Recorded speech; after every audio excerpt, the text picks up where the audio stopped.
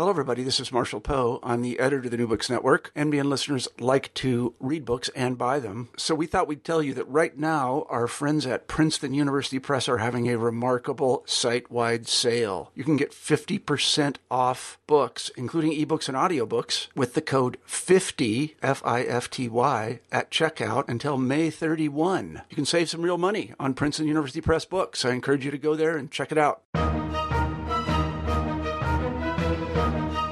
Hello, everybody. This is your host, Bob Wintermute. Welcome to New Books in Military History. Each week, we select an interesting book on a historical topic and interview the author. This week, we are speaking with Frederick Crome about his recent book, Fighting the Future War, an anthology of science fiction war stories, 1914 to 1945. Crome's book is a delightful collection of long-lost short stories from the golden age of the pulps, each presenting a unique view at future military technology and wars. While some of the stories do border on the fantastic, others have proven to be far more prescient than one might think. The value of Crome's collection is multidimensional. Fighting the Future War not only offers a view into how earlier generations processed the experiences of two wars, depression, and the rise of fascism, it also provides interested readers with a wealth of counterfactuals, fantasies, and imaginary conflicts that each offer their own insights into the cultural milieu of the first half of the American century. Researchers, teachers, casual readers alike are certain to enjoy this impressive work, which itself promises to open up a new line of historical discourse for all who read it. Welcome again to New Books in Military History. This is your host, Bob Wintermute. Today we're talking with Frederick Crome about his book, Fighting the Future War, an anthology of science fiction war stories, 1914 to 1945. Such a great idea for a book, and one that is well executed to boot. There's 29 different stories, many taken from the major pulp magazines of the age, each presenting a unique challenge for our guest, who sought to restore these stories to the larger narrative of the interwar years and lessons acquired or interpreted between the First and Second World Wars. I must add that I finished the book. It's fascinating on its own. It makes a great read, but it's also, I think, a significant resource for anybody who is teaching in the period. Fred, how are you today? I'm doing well, thank you. That's great, Fred. Why don't you introduce yourself to us? Well, I teach at the University of Cincinnati Claremont College, where I have been since 2007, and the genesis of this book came from a conference that you and I first met at in Murfreesboro, Tennessee, a Society for Military History in 2009, where I met with the editor at Rutledge and presented several ideas, and this book was the one that they sort of latched onto, and it's been fun to do.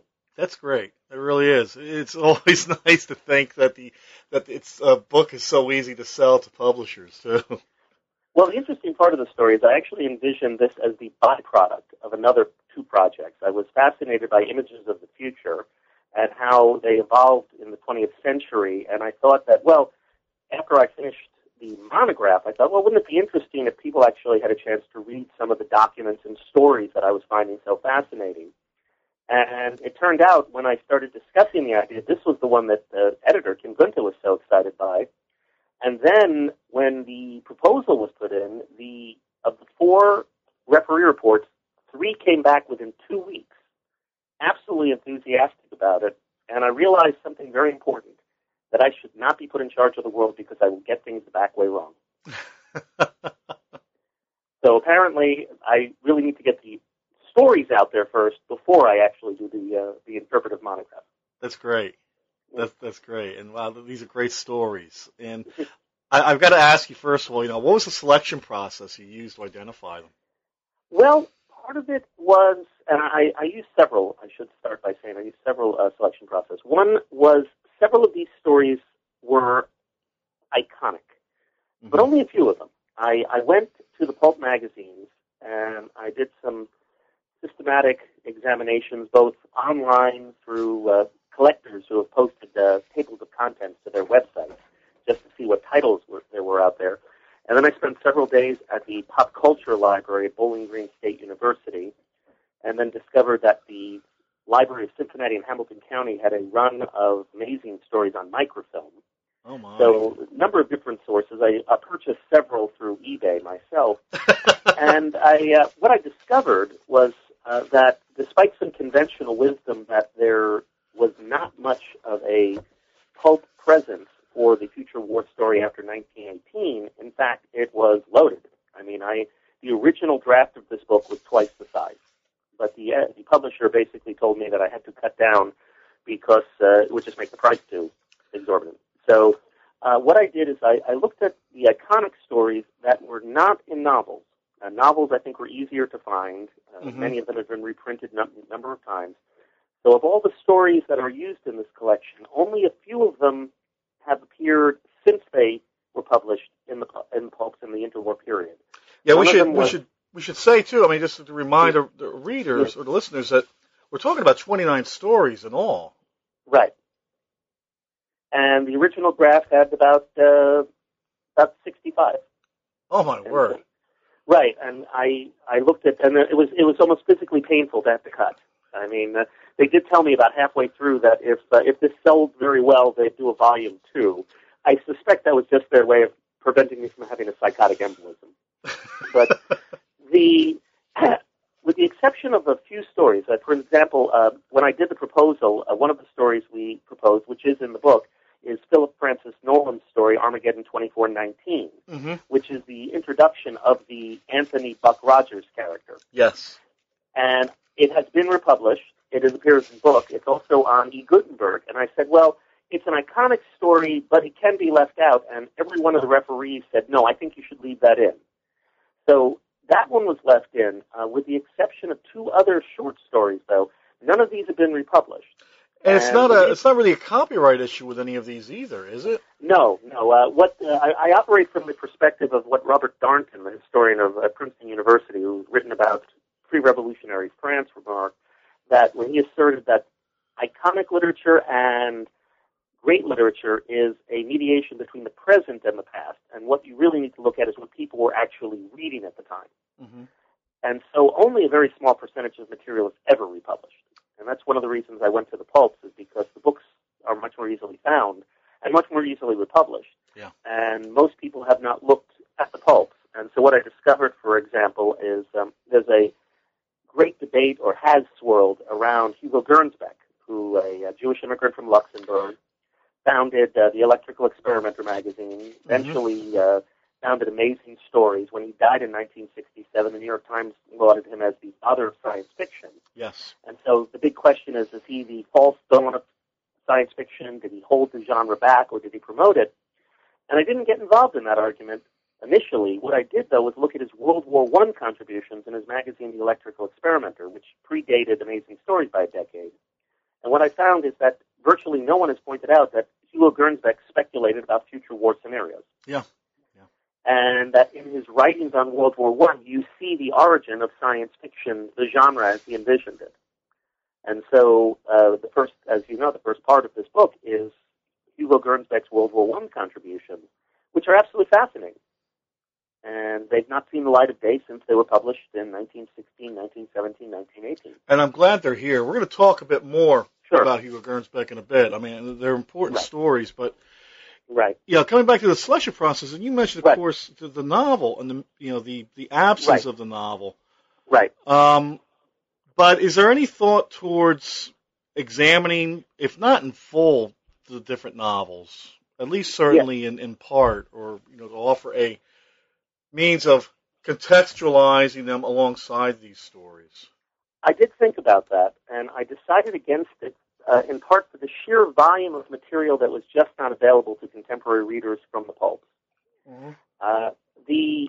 There's several stories in here which have a certain cult status. So, for example, Deadline, which was published in 1944 in World War II. Most science fiction fans know that that's a reference. The story references the atomic bomb. Campbell, the editor of Astounding, used to claim that the FBI showed up at his door and tried to recall all the issues. And certainly, if you look at the documentary evidence, which a historian did about 15 years ago, he was visited by the FBI, as was the author, Clive Cartmel. But what you find is that they were just trying to see if there was a leak in the Manhattan Project. There was no attempt to try and recall all of Astounding's stories. So the story is well known. It's been mentioned, as a matter of fact, it was mentioned about a year ago in a Slate magazine article online. But what I discovered is no one had actually read the story.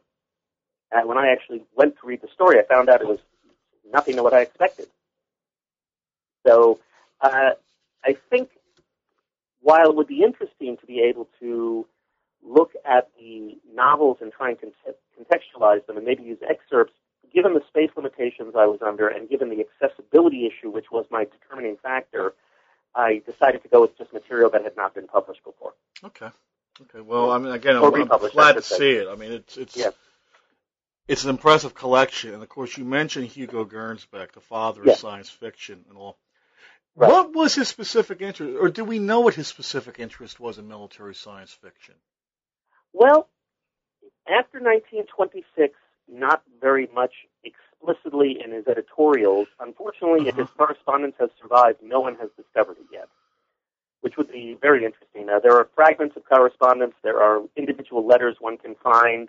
One day I hope to go to the University of Liverpool where the papers of John Wyndham are. He wrote for Gernsback's magazines in the early 30s.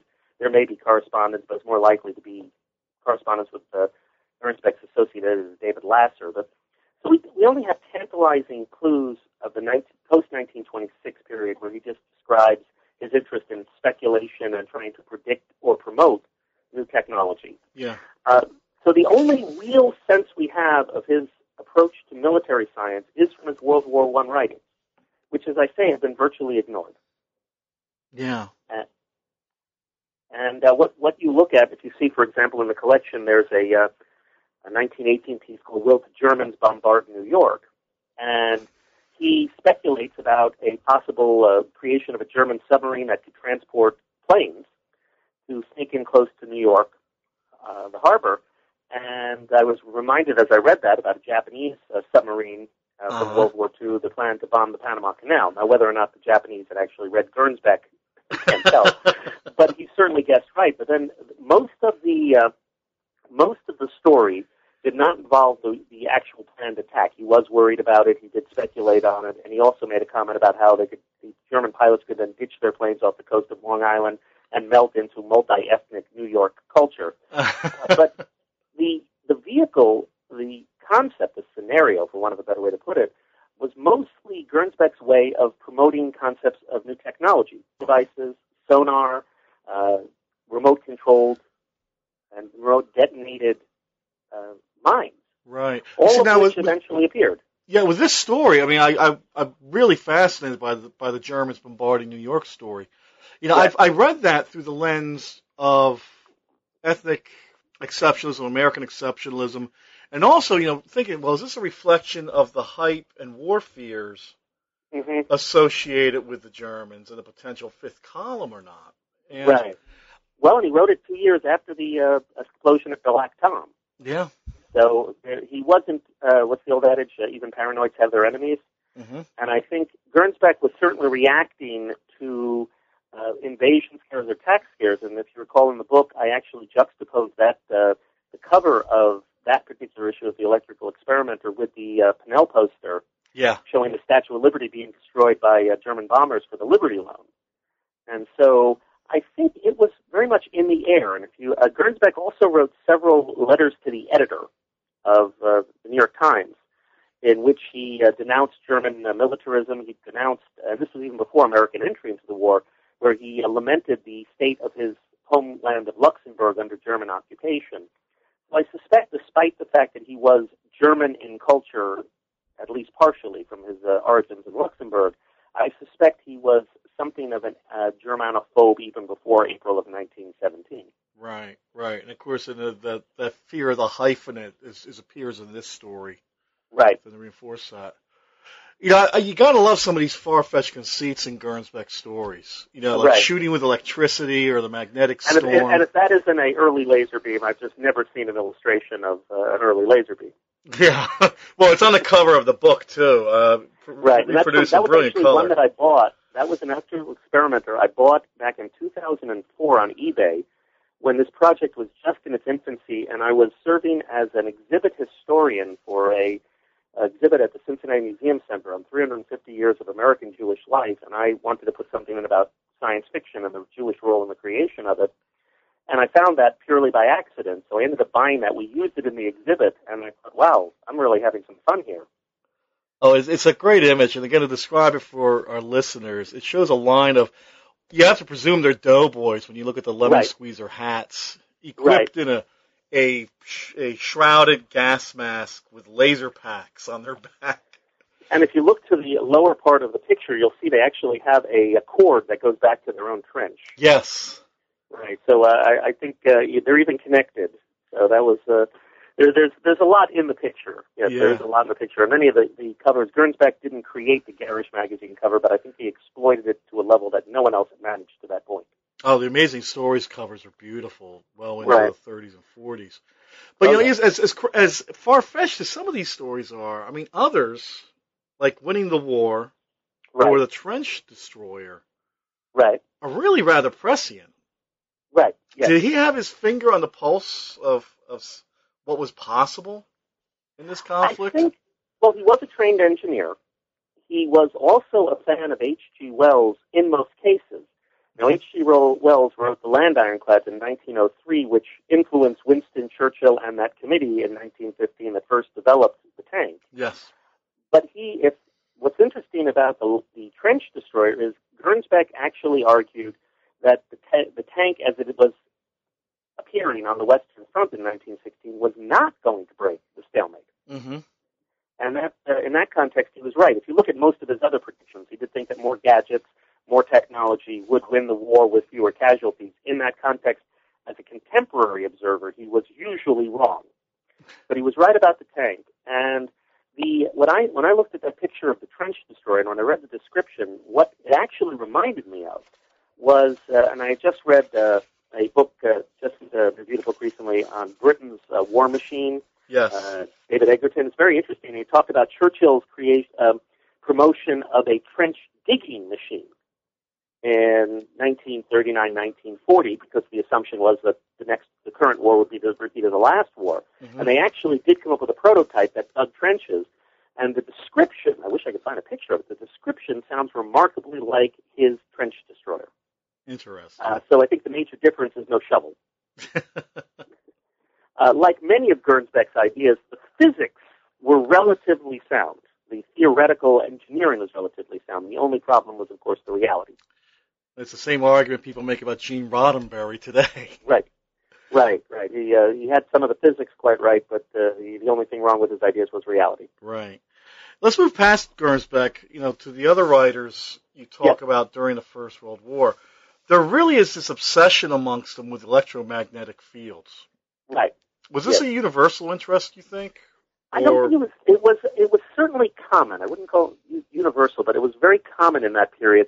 If you look at the early 20th century, and I know it was in Britain, and I know it was in the United States, I would not be surprised if you could find it in Germany and France. There was an obsession with electricity and electromagnetism. There was a piece I read from the 1890s in which a person speculated that electromagnetism would lead to immortality.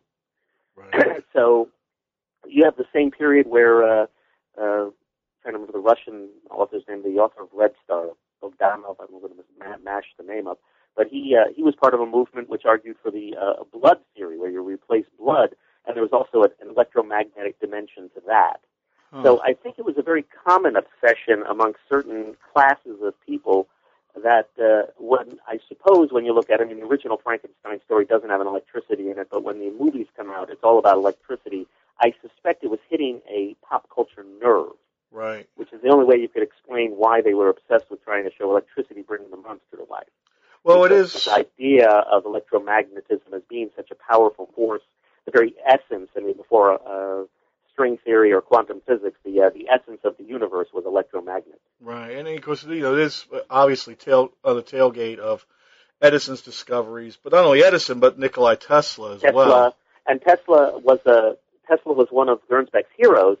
Turned out they in 1919 they started to fall out, and I've read their correspondence. One of the few correspondence of Gernsback series that remains was published a few years ago by the Tesla fan club. I'm calling them that because it was a museum out in continental Europe that actually still had this correspondence. The book was almost impossible to find. It was actually at Stanford University, so I was able to borrow it. Wow. And Gernsback had given Tesla free rein to write a series of articles for Electrical Experimenter, but the correspondence, they increasingly became annoyed at each other. Tesla for how Gernsback was demanding things to be on time and editing things, and Gernsback to Tesla for not writing things that people could understand. And so by 1920, they were not speaking to each other.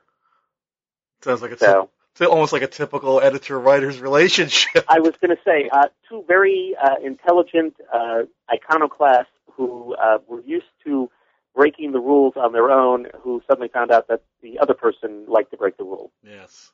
And so, as you say, also the editor-writer relationship can often be fractious. Well, how's that for polite? So moving to the 20s, right. Poison gas, rocket pack wearing airmen, right. But also, yellow perils. Oh, yes. And even you have some pre-war and World War I sense of that. The notion in the George Stratton story about the Japanese-Chinese-Mexican alliance against the U.S., the fear of the other in the 1920s, and that's one of several reasons why the Philip Francis Nolan story is so powerful, is that it's the fear of the Asiatic horde, the Hun, right. Or they call them the Han in this. And it's always, and just as a sidebar, it's always fascinating how in the 20s and when the comic strips started in the late 20s, the enemy was the Han. Mm-hmm. By the late 1930s, the serial that was shown in movies, they had totally supplanted the Han with, well, let's just say they were German light. Right. So the thing about the science fiction is the enemy is very protean. It could be whatever you want it to be. And in the 20s, I think it reflected the general fear of the other being the Oriental. Right.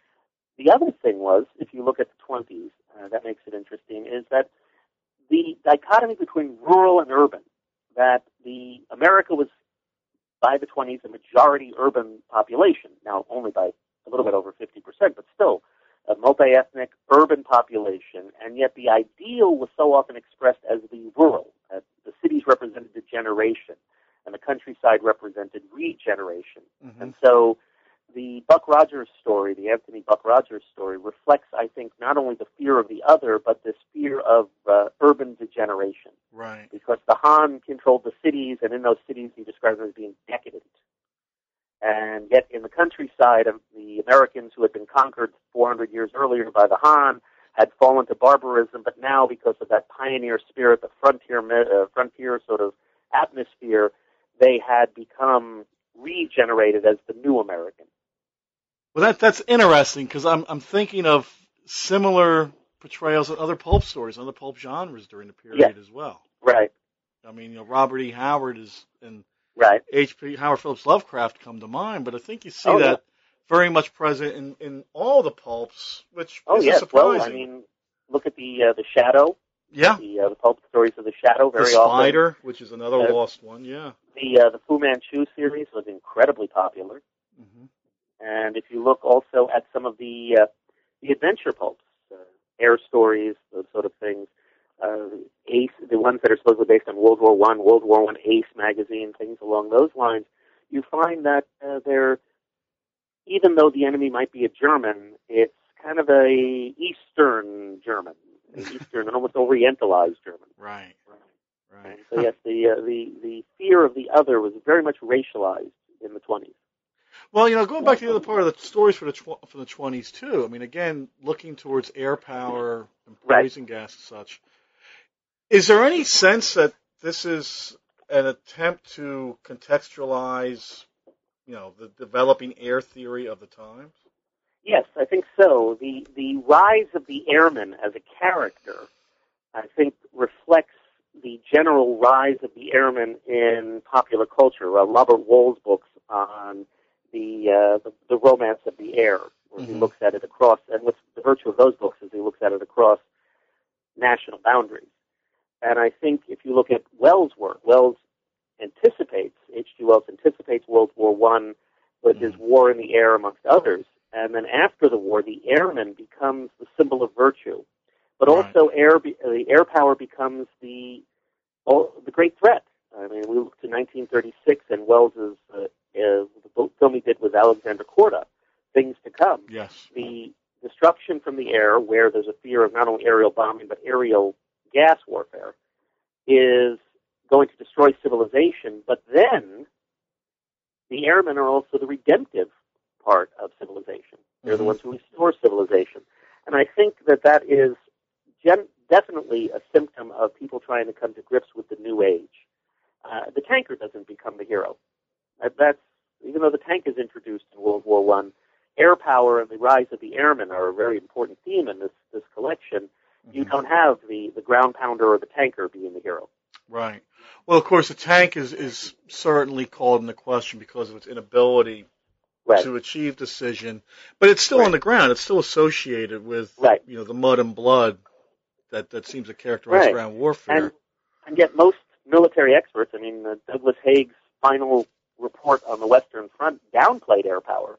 Yeah. So certainly military theorists were still struggling with it, some discounting it, but it struck a chord with the popular imagination. And I suspect, and this is, I'm extrapolating well into the future, that the new frontier was the air. The new frontier was the air. The romance of the air was attractive to people. And so if you jump ahead to the 1960s, when Roddenberry used the term final frontier of space, I think he was building on what started out in this period, World War I and the post-war period, of the air being the new frontier. Mm-hmm. Yeah. Your authors not only write about future war, I mean, they also speak in the apocalyptic mode as well. Yes, and they tap into some very well-worn tropes of degeneration, destruction, redemption. So for the first time, you also see stories about destruction without redemption. We have both in that period. So the apocalyptic tradition goes back quite a ways. But what the science fiction authors in this period do is, in some cases, they, how shall I put this? They shade the religious dimension, giving it new terminology. But it's still very much this temptation, degradation, and redemption sort of story. Right. Sometimes it's sometimes it's basically the apocalypse, the Antichrist, and all of the worst parts of the Book of Revelations. They just put it with laser beams. And sometimes it's a concept that is divorced from religion, where war will destroy civilization, and what they do is they look to history, and they use the model of the fall of Rome, barbarism, and then eventually the clawing back of civilization. Right. Well, I wonder also, I mean, certainly these stories are being written against the backdrop, at least in the 30s, with depression, fascism, and other existential threats. But I wonder, too, if it's not also a feature, reflected for some authors, about fears of racial degeneration. And yes, I think definitely there is a very consistent theme of racial degeneration in this. Wells described it, and not so much as entropy. He didn't use that term. I'll use it. But Wells has set a tone for this with the argument, and it goes all the way back to the Time Machine. You could see it in The War in the Air. You certainly see it in Things to Come, and the book, The Shape of Things to Come, which is actually much different in some respects than the movie. But the notion that unless humanity always has another goal, and not necessarily war. I mean, the pre-1914 period, war was considered the curative to racial degeneration. Right. But World War I had changed that for many writers. So what they're looking for is science, air power, later space power would be the cure for racial degeneration. Right. And I think there was an obsession about it. There was a deep obsession about it in this period. And so they're acting out many of the fantasies anxiety of the age. Mm-hmm. I think the unspoken question here is just how influential were these stories? I mean, did they reach an audience that could actually reflect upon the themes that were presented? That's the interesting challenge of this. Certainly, these were read. I mean, we know the pulps were widely disseminated. Mm-hmm. We know that from the creation of fandom that there was a huge audience for these. Where does this audience become influential is the interesting question. A joke amongst science fiction circles is that the only people surprised by the dropping of the atomic bomb in August of 1945 were people who were not science fiction fans. I'm not sure that's really, that sort of joke, I think, might be more retroactive than proactive. I'm not sure that that's actually the case, but certainly we find stories of atomic bombs, of nuclear power. Robert Heinlein wrote a piece about nuclear reactors before the first nuclear reactor was ever made. Right. You probably saw you read the story about the Japanese attack on Pearl Harbor. Yeah. From the October 1939 issue of Amazing Stories. So I suppose the only people who were surprised about the attack on Pearl Harbor were people who didn't read Amazing Stories, except for the fact that it was the sixth scenario of an attack on Pearl Harbor. After all, the U.S. military did a mock war game about a Japanese attack on Pearl Harbor in 1934. I was going to say it's the book. I can't remember the author of it. It's on my shelf. 7 Deadly Scenarios? No, The Great Pacific War, written in the 1930s. Homer Lee. Yes. Yes. He also predicted it, yes. Yeah, it was kind of a stock and trade, I guess. Right. Well, and what I always found interesting is that everyone had used Pearl Harbor. I shouldn't say everyone, but there were a number of people who used Pearl Harbor. When Pearl Harbor was attacked, the Germans couldn't find it on the map. Well, they weren't reading science fiction, obviously. Right. They were obviously not reading the right science fiction. So in terms of influence, it's one of the reasons why in the collection I included that piece from the Infantry Journal. Yes, I was going to ask about that. That's a piece by Major J. Halpin Connolly. Right. For our readers, and it's from the July 1939 issue right. of the Infantry Journal. And it was War in a Mechanistic Civilization. Yes. Right. I mean, it's the infantry branch's official journal. Right. And even here we see future war scenarios. Yes. And I was not able to find anything out about the author beyond that piece.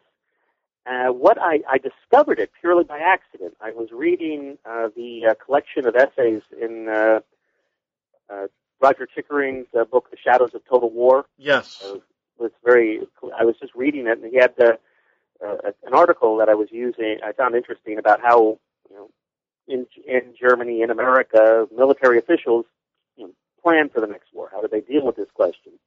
And then there was this one reference there. So fortunately, when you have a good library system and interlibrary loan, I was able to get the article in about 4 days. And I'm reading this, and I'm thinking, if this guy wasn't a science fiction fan, then this stuff is much more inclusive. The ideas are much further out there than anyone has ever considered. Oh, yeah. So that's it really does challenge our assumption of several things. One, that the notion that military officers are always busy fighting the last war over again. That what we see here is that there certainly is an expectation that the next war will be different. Right. Second is how widespread were discussions about this. And this is, as you say, the Infantry Journal is rather a prestigious publication for the American Army. Mm-hmm. Also, at this point, it's coming off of being edited by George C. Marshall, I believe, just a few months before. I believe you're right there. And my father, who was a career Army officer, he got I remember on the shelf in his library were not the Infantry Journal, but some of the publications of the U.S. Army that he was a subscriber to. I think he was a graduate of the Command and General Staff College, so he got these journals from it. And I remember it was kind of cool when I was in high school. I had to do a project on the Arab-Israeli War, and there were all these articles in this magazine about the 1970 the military assessment of it and where it would go from there. So I mean, so certainly by the 70s, you have this sense that the next war, there's at least discussion about it. So it does speak to a higher level of intellectual sophistication than we sometimes give credit for. Right. Well, I mean, I guess there is a fine line, perhaps, between lessons learned assessments and hard science fiction. I mean, right. And I think also it does. If you look at the authors of many of the stories, I wouldn't say that a majority were veterans, but a significant percentage were veterans. Right. Nathan Shachnar, who wrote several of the stories that we used in this collection, Shachnar was a chemical warfare soldier in the U.S. Army in World War I. There was a series of stories that I could not use by a retired infantry/aviation officer named S.P. Meeks. In fact, the stories were actually, he used his retired rank, Captain S.P. Meeks. So there's a number of veterans, and even if they did not necessarily see combat, they were people who were witnesses to World War I, almost every single one of them. And I think that is significant because with the communications revolution of the early 20th century, knowledge of war was inculcated much further down the chain of understanding that is American society. So I think even if they were not veterans, many of them were witnesses in the context of hearing about it, reading about the casualties, and many of the laments. And we sometimes forget that in the 1920s, many of the commemorations, many of the writings spoke very highly of the cause. Now, the events may have been bloody and nothing to be cheering about, but if you look at how people commemorated the war for the first decade afterwards, they believed they were in the right. So we tend to, again, I think, but to Darnton's point, we look at All Quiet on the Western Front, a magnificent novel, but for every All Quiet on the Western Front, there's a Storm of Steel. Yes. Which is virtually forgotten today. But this is what people are reading. And so I think for some people, even for the anti-war group, I think that they do reflect those anxieties that come out of the war.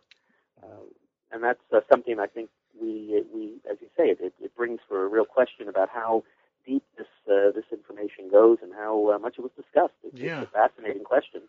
Yeah. Well, I mean, you raised the peace movement as well, or the anti-war movement. And I would think that some of these stories certainly can be taken as pleas for peace or appeals to an end of war.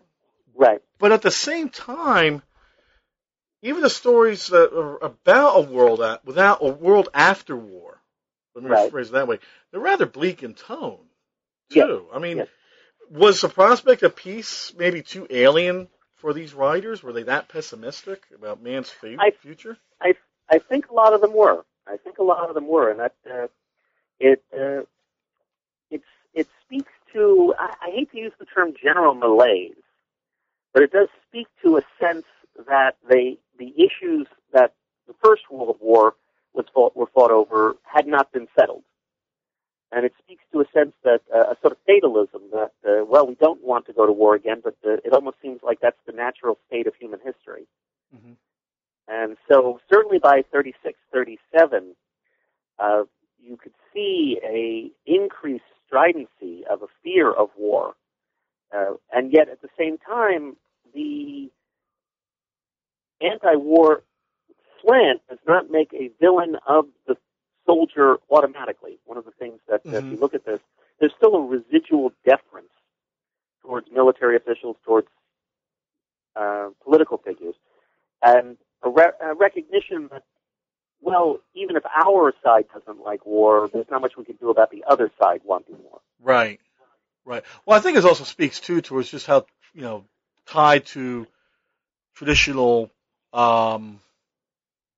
memes about, authority and honor and war society was in the 1930s, where well, that's one of the reasons why I think the Nathan Shachnar piece that I included, not the one about the technocrats, but the piece "World Gone Mad" from Amazing Stories from October 1935, is one that really does deserve a much wider circulation than it has gotten in the past, because he really does confront the elephant in the room. The big elephant in the room is human progress really possible? As one of the characters in there says, man's progress is a lie. It's all a lie. And this is one of those, he dies, the girl dies, everybody dies stories. So, and I think it's very much a lament. And I think we look at Shachnar's career. I mean, he starts out in the early 30s believing that technocrats could take on the establishment and win, deal with the corrupt politicians, as well as one of his characters is the millionaire playboy inventor who also has a ethos of national service. I mean, I'd love to meet these people sometime. I hear about them, but I've never met them.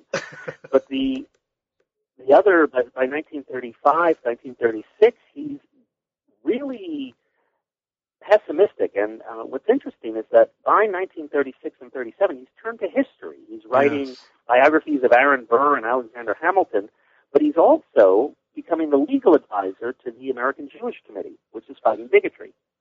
Okay. And after the war, he does, in conjunction with an artist who I don't remember the name of, who's not very famous, he did a cartoon called Joe Worker. And Joe Worker is set in post-World War II America, and it's a returning veteran who, instead of trying to change the world, is just trying to change how labor management relations are done at one particular plant, fighting bigotry. And it's almost a Voltaire-like, well, let's just tend our own garden here. Uh-huh. And though it is funny because he is a science fiction writer from way back, he had to throw in a couple of Nazis in the Joe Worker story. Even after the war. After the war, it turns out he had one character who was Joseph Goebbels' cousin who had escaped to America, who was behind the anti-union activity. Oh, I wonder if he brought Hitler's gold with him then. It's rather imaginative, but as I say, you can just tell that he just couldn't leave some of it behind him.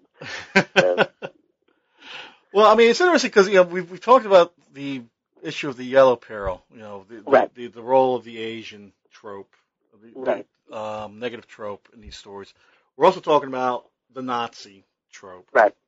What about the Bolsheviks? What about the communists? How do they generally appear? All through there, yes. The enemy in the S.P. Meek stories, the ones I couldn't fit in, was actually a Bolshevik. Okay. Bolshevik, by the way, aligned with the Asian. Ah.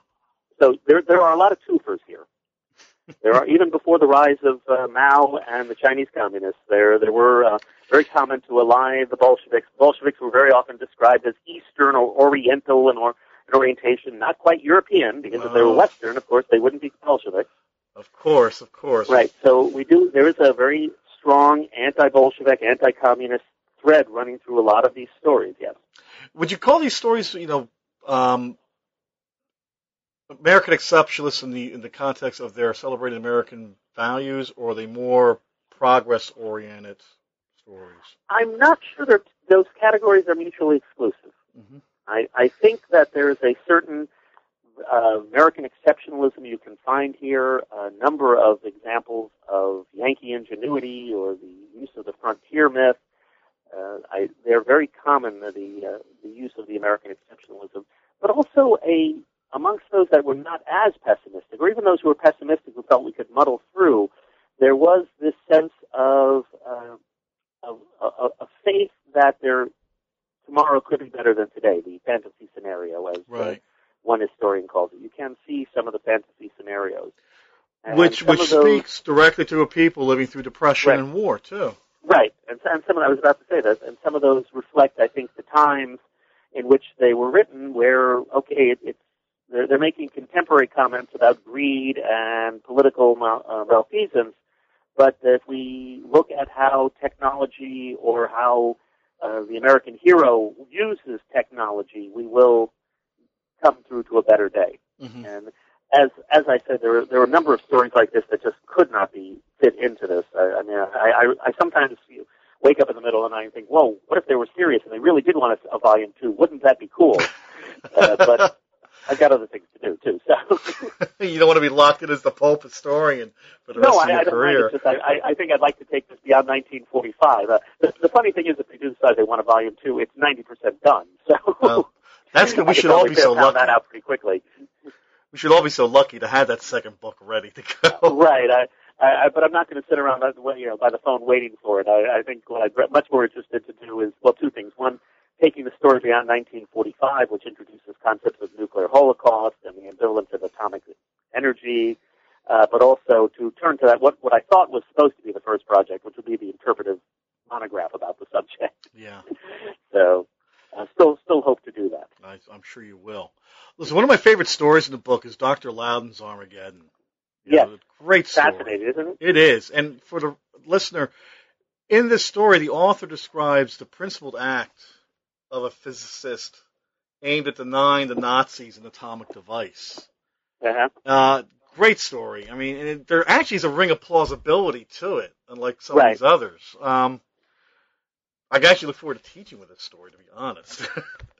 Well, I'm going to be trying that this fall. I'm actually teaching a course based around these stories, so I'm going to see how they react to that. So I'll let you know. I can't wait to hear about that. What's your favorite story out of the collection? Well, I think I have several. One is World Gone Mad by Nathan Shatnar.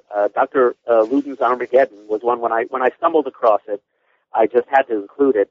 And the third is Carl Spohr's The Final War, which was in 2 parts, but because of space limitations, we only did part 2.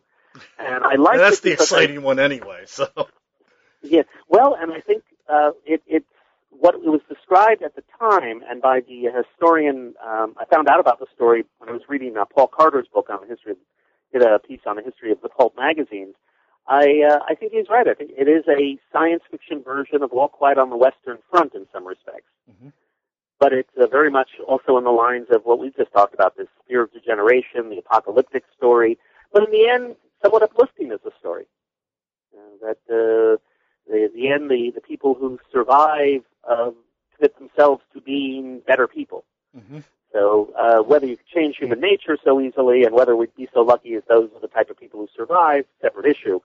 But it is a very evocative story. So I think of those, I'm rather fond of most of the stories I put in. Mm-hmm. I think those are my 3 favorites. Yeah, I mean, again, for our listeners, there are so many good stories in here. I'm sure people have their own favorites. Oh, yes. I hope you hear a lot about this, too. I mean, from people about what stories you should have included. There's something to offend almost every science fiction geek in here, because everyone has a favorite story. I think the only thing that's going to save me is, as I said, so many of these things have not been republished. Yeah. One of the referees, who it turned out, it was one of those blind referee reports, obviously. I found out later he was someone who I'd been working with on and off for about 10 years. Oh. Nick Hull at the University of Southern California. Back in 2003, Nick, who he and I had contacted in the early 90s about some of our early research on World War II propaganda, he invited me to participate in the International Association of Media and History Conference, which was about images of the future. It was called The History of the Future, Visions from the Past, and I did a presentation on H.G. Wells' film Things to Come.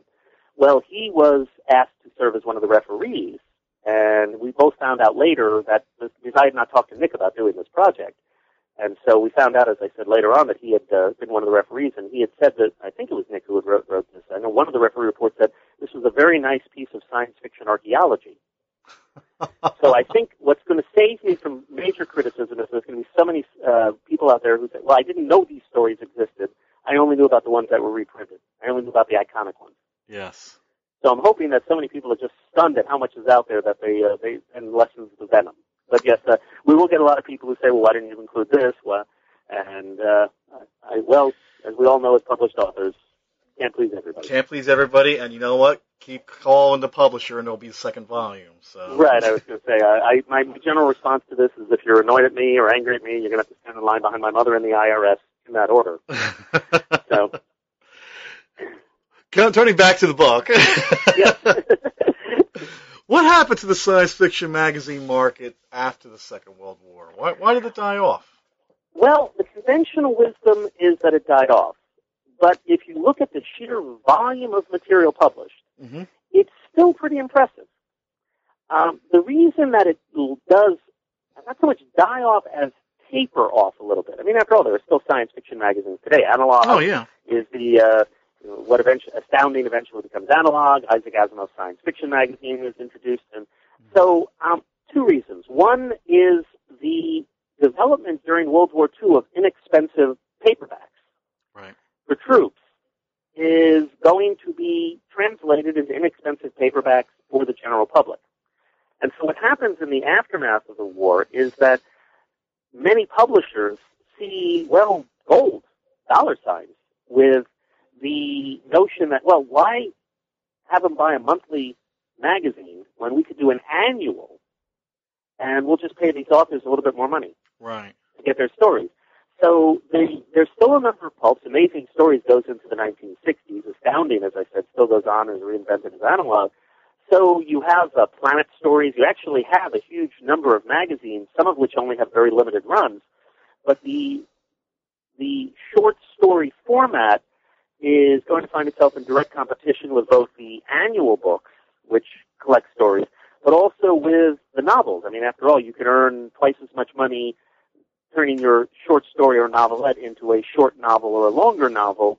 And now publishing is experiencing a boom. So the inexpensive paperback, and that's why the 1950s, you see all of these dime paperbacks, which are cheaper than the pulp magazines. Right. Pulp magazine was 25 or 35 cents, and the novels cost 10 or 15 cents. The other is competition from comic books. Mm-hmm. Comic books in the 1950s, I think the statistic by Bradford Wright cited in his book on Comic Book Nation is that in the 1950s, at one point, there was something like 80% of all teens under the age of 16 and above the age of 8 were reading comic books at one point or another. Mm-hmm. And so those tended to, if adults have a guns and butter equation, kids have a comic books or science fiction magazine equation. Yep. Every 15 cents you spend on a comic book is 15 cents you can't spend on a pulp magazine.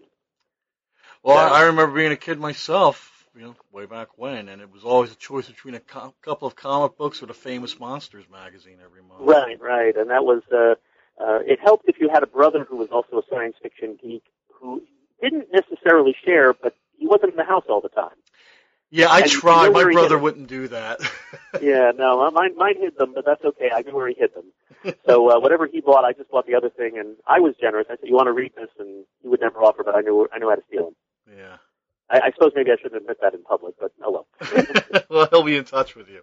Yeah, but I think so as you say, you had choices. So I think the proliferation of the market did lead to a falling off, but the shorts, I don't know if it's an interesting question about whether or not the short story format itself became less prevalent in that period. I think certainly the serial becomes the serialization of novels. I mean, by the 1970s, it had made a comeback, especially in Analog and Isaac Asimov's magazine, where when I had a subscription to it as a kid, that was always my birthday present, is I got the subscription to Analog with Isaac Asimov. Uh-huh. You read the serialization, and a year later it was out in the stores in paperback. Right. Well, I remember, too, where it's also an era in the 70s and early 80s when you see the rise of more, I guess you could call it fan-related fiction collections or fanzines, which begin to rival the formal publications.